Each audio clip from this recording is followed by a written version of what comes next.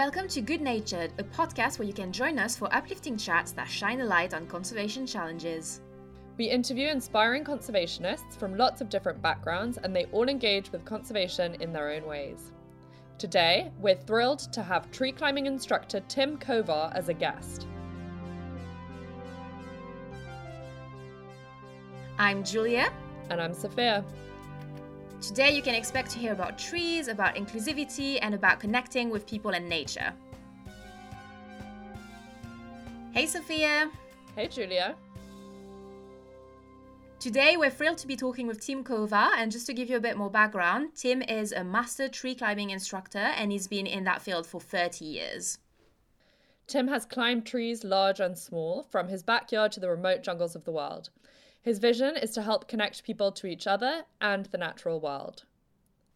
And to achieve that, he actually founded an organization called Tree Climbing Planet. And so they offer a lot of different tree climbing classes, workshops, and adventure. And they're really teaching people the technical aspect of climbing trees to explore our planet's rooftop. Tim has worked extensively with canopy researchers stationed all around the world, and also taught lots of people who had never climbed a tree to do so. I can't wait to hear more about what Tim does and hearing about how people connect with trees. So let's hear from Tim.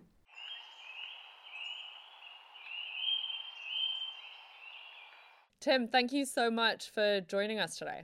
Thank you for having me. Good morning or good evening where you all are at. You've been a professional tree climbing instructor for 30 years now, and you've introduced over 20,000 people to the treetops. How did tree climbing become so important to you? Well, as a child, growing up in the 70s, as probably most kids did, growing up around trees, we just climbed trees. And I remember finding peace and solace up in the treetops. I wasn't big into sports and all that, so I don't know. I found my little happy place up in the top of the trees.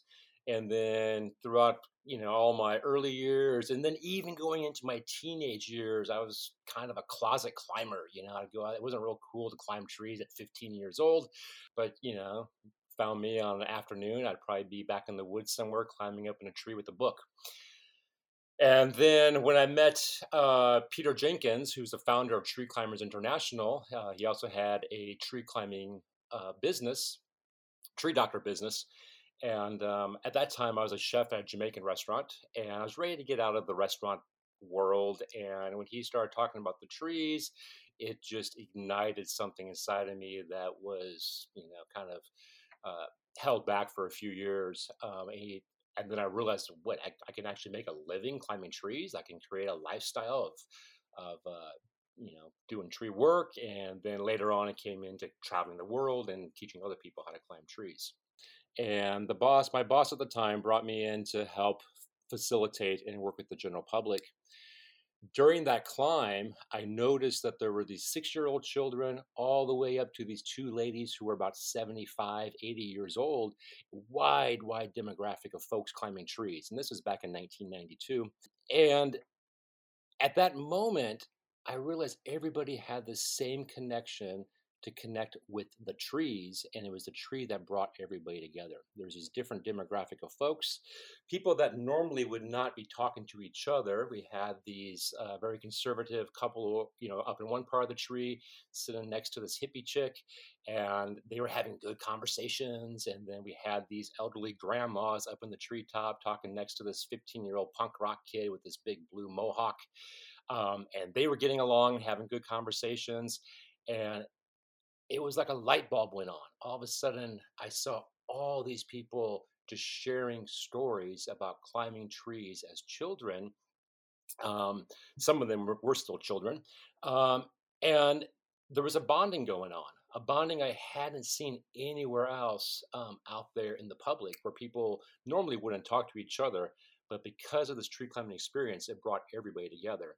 It was pretty much at that moment where my life did a 180, and I started getting out of doing tree work and started focusing more on what I consider inspirational tree climbing, because that became then a hook to draw people back to nature without us having to preach about protecting the trees and saving the forest, by giving people an actual place to have an experience to think for themselves, to judge for themselves about being in the trees and about being with nature.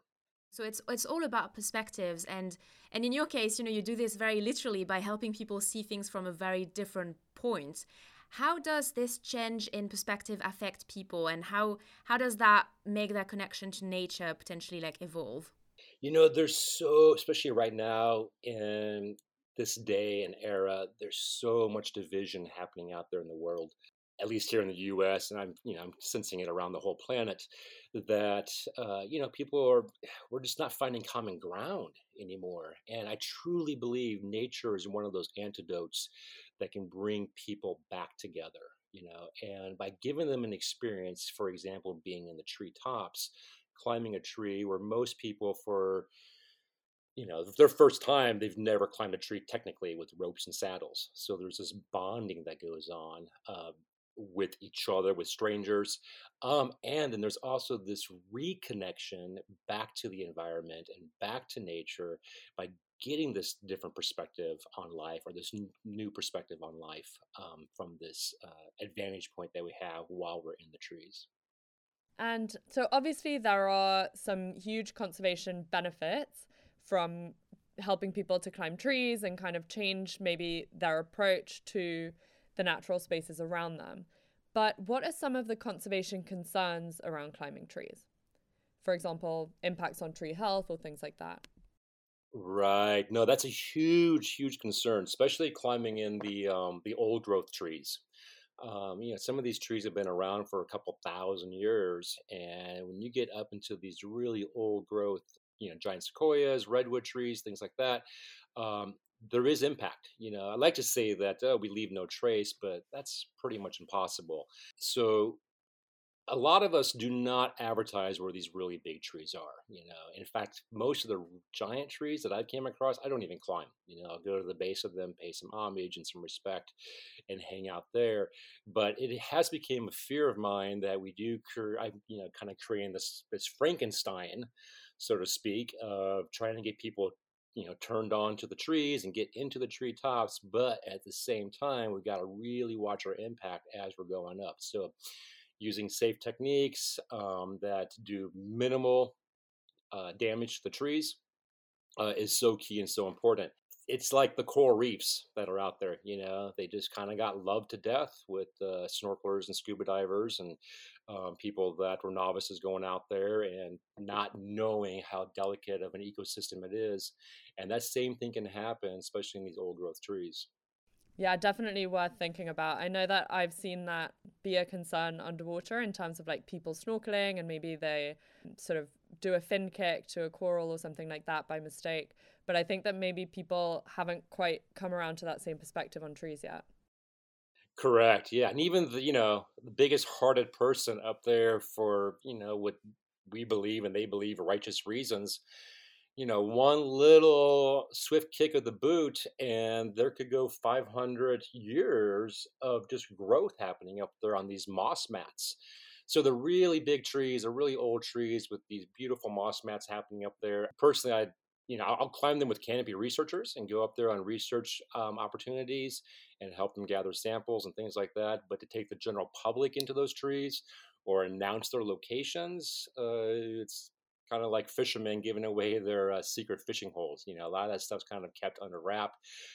Unfortunately, the word is getting out via internet and people, big tree hunters that are out there announcing where these trees are, and then climbers going out there that may not have the proper skills or the mindset because they're used to climbing trees in the backyard. And when you climb into these old growth trees, you have to climb a little slower, a little more methodical, and be aware and be mindful that you're entering into someone else's home. Yeah, that makes a lot of sense. And I was wondering as well, I loved one thing that you mentioned earlier about, having like kids and older people. And so what kind of people do you actually get in your classes? Do you see quite a diversity of people? And have you seen a change in demographic in recent times as well with like the pandemic and everything that's happened? Yeah, we get a huge demographic of folks. I've worked with kids from 5 years old up to 92 years old. I had one friend that took a lady on her 101st birthday up into the top of a tree. So she spent her 100th birthday. She jumped out of an airplane. So we didn't get that one. We got 101. But the demographic change too that I've noticed over the years, especially being out here on the West Coast of the U.S., out here in Oregon, I'm getting a lot more females coming out and climbing and learning how to climb trees for inspirational purposes. And the average student a couple years ago was, 50-year-old, female that was taking the courses. I also work with a lot of canopy researchers, teaching them how to climb trees for a variety of reasons so they can, get to their subjects. During the pandemic, interesting enough, in 2020, the world kind of closed and shut down. So business, wasn't really growing too much then. But this past year, um, I got a lot of families that came out, for some family bonding. And with tree climbing, it's the perfect social distancing activity, because we're outside for number one. And then as we're climbing into the tree tops, we've got a couple meters between us as we're heading up into the trees. And so you can have this bonding, but yes, also be respecting that social distancing and having this new experience.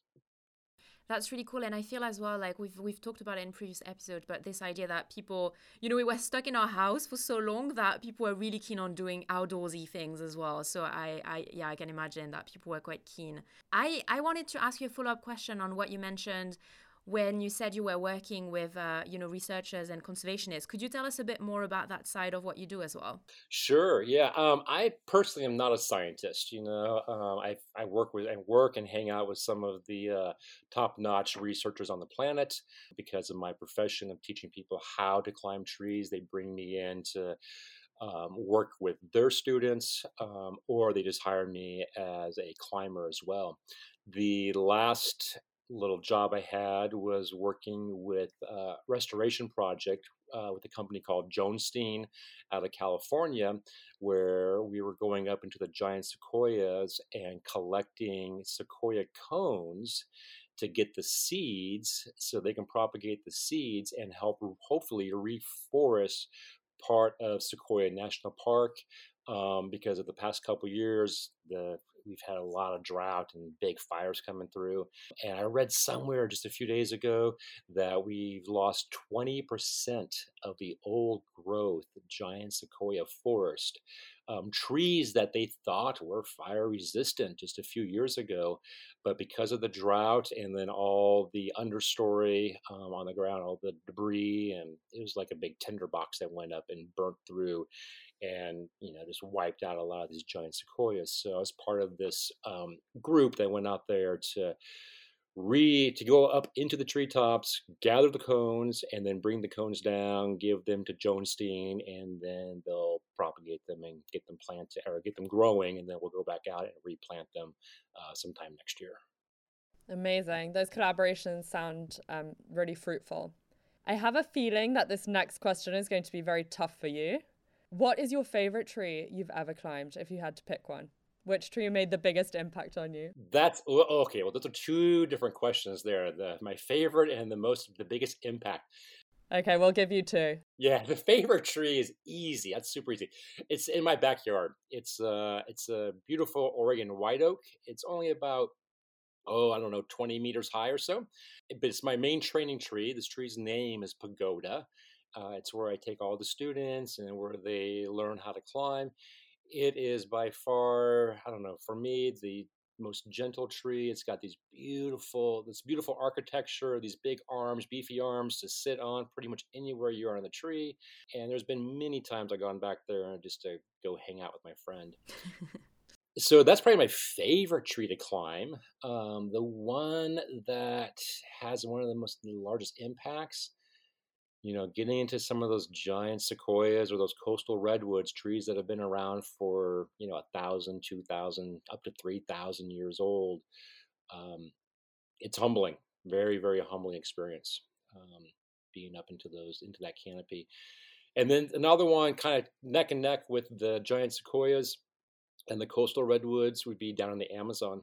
We do annual tree climbing expeditions. Well, non-pandemic years we do, and we get into the world's largest forest and climbing up into the Amazonian trees, and then watching nature just come to life when you're up there. Uh, yeah, breathtaking, life changing, and yeah, it's people. We get up there, and there's times where you just start weeping because of the beauty of it all. Watching, a flock of macaws fly underneath you, and watching the top of their wings, all the different colors of the wings shooting by. It's kind of like watching little, diamonds and prisms just dancing in the lower canopy. I mean, I love that image. That's just beautiful. And I remember having been to the Amazon myself, just sometimes you almost feel frustrated when you're on the ground because you can't see that much because there's so much vegetal coverage and you can hear the birds, but you can't see them. And I can imagine how magical it must be when you reach that point where actually you can see everything and your perspective is completely different. True, especially from that perspective, because when you're on the ground watching the birds fly by, they're all silhouetted up against the blue sky, so it's kind of hard to see the colors. They're just these little black things. You can kind of tell by their shape and their silhouettes of what kind of bird it is. But when you're in the top of the tree and now you're looking down on the birds, that's when all those colors just start popping. It also reminds me of sleeping in the treetops. We do treetop camping too. We go up there and we'll take our specially designed hammocks called tree boats, anchor them in the top of the crown of a tree, and then you're being lulled to sleep with the night sounds going on. Not always lulled to sleep. Sometimes you're terrified because you have no idea what sounds those are in the Amazon walking through your tree. But when you wake up in the morning to that symphony of bird song, where the birds are singing above you, below you, next to you, you're in this vortex of this the dawn awakening. Just magical moments. Sounds absolutely incredible. I will point out there was a little bit of cheating there in terms of the number of trees you ended up choosing, but I'll let it go because your descriptions were very beautiful. Sorry, but yes, you get me talking about trees, and we could be here for several hours. So We'll let that one slide. Well, so actually, it's really interesting because you mentioned lots of different tree species and different ecosystems as well. And so, having that kind of wide experience, what makes you optimistic about the future of conservation when you reflect on these different trees and ecosystems that you've been in? what makes me optimistic about this is when I'm working with the general public, like I said, I work with a lot of canopy researchers, some documentary film crews, people like that, where these people are aware of what's happening with the environment. There's, climate change is real. It's actually happening. I've seen it, with my own eyes. But working with those folks, I'm kind of preaching to the choir. What gets me kind of optimistic about it is that there could be this change in the tide is working with Joe Public, getting their family out there into the forest, into the treetops, slow travel. We're not talking zip lines. We're not talking that we're, moving through the trees quickly and all that. No, this is about a place to reconnect. And then after 5, 10, 15 minutes of, the clients sitting in the trees, something inside them shifts. It's what we call tree time. They kind of tap into this other world, where the human existence just doesn't really matter at this moment. All of our worldly problems stay on the ground, and they do. I'd say 90% of the folks feel this deeper connection to nature, even if they're city folk. So that's where my hope comes in, is that people get out there, they have these experiences, they go back, they show the pictures, they talk about these stories of being in the trees with their friends. And now when they go back outside, they're actually looking up and looking at the trees. And maybe for the first time in the past, 50 years, trees are no longer things that just drop leaves and drop branches and house squirrels and birds. They get this connection going on with the tree from having this type of tree climbing experience. It sounds like a really strong internal shift that can happen. I don't know how you'd put that across in a picture, but yeah, pretty amazing. Yeah, it's pretty, I mean, photos, trying to talk about it, it's almost impossible. Photos are even hard, even video. It's not until people have that hands-on experience, when they get up there where something does shift. And people always ask, well, what do you do when you get up in the tree? What do you do? What do you do? And that's it. You just sit. You just sit there, and people usually have a hard time sitting still because we're such a fast-paced society. But something in the trees, people get up there, especially for the first, second, third climbs. They don't want to move around. A lot of them get comfortable on one branch, and there's a reflection going on. Our last question is about other conservationists that you know, or that you have seen. Do you think you could tell us about another conservationist you admire? Probably one of my biggest heroes out there for conservation and she's making a huge impact is Canopy Meg Lauman. She was a pioneer in the canopy research back in the 70s. She was doing a bunch of climbs down in Australia, and then she's moved to the Amazon and then throughout parts of Southeast Asia. She's written several books. She's now more of a spokesperson for the trees and the discoveries that she's found back in the day, and working with kids on citizen science projects. I've also collaborated with her on a few projects in India, Mexico, and then here in the States too, where we're getting physically challenged folks out of wheelchairs up into the treetops too. And so these canopy researchers, are no longer limited to just being able-bodied folks, but even people, that have spent their whole life in the chairs can now get up into the canopy and help do this research to find out what's going on up there, and then hopefully being able to bring that back down to terra firma, relate it to us, and then we can move forward. Those are some amazing examples, and it's just like the Lorax, I speak for the trees. Yes, I believe it was National Geographic actually coined that phrase to Canopy Meg, that she is the modern day Lorax. So, Oh, that's awesome. I think that's a lovely place to end. Thank you so much, Tim. I feel like you've answered all our questions so well. It was such a pleasure chatting with you. Well, thank you. And, even if you don't climb the tree, just go out there and sit with them. There's something magical happening. And if anything, just get outside and breathe some fresh air, and thank those woody creatures that are providing that fresh air for us.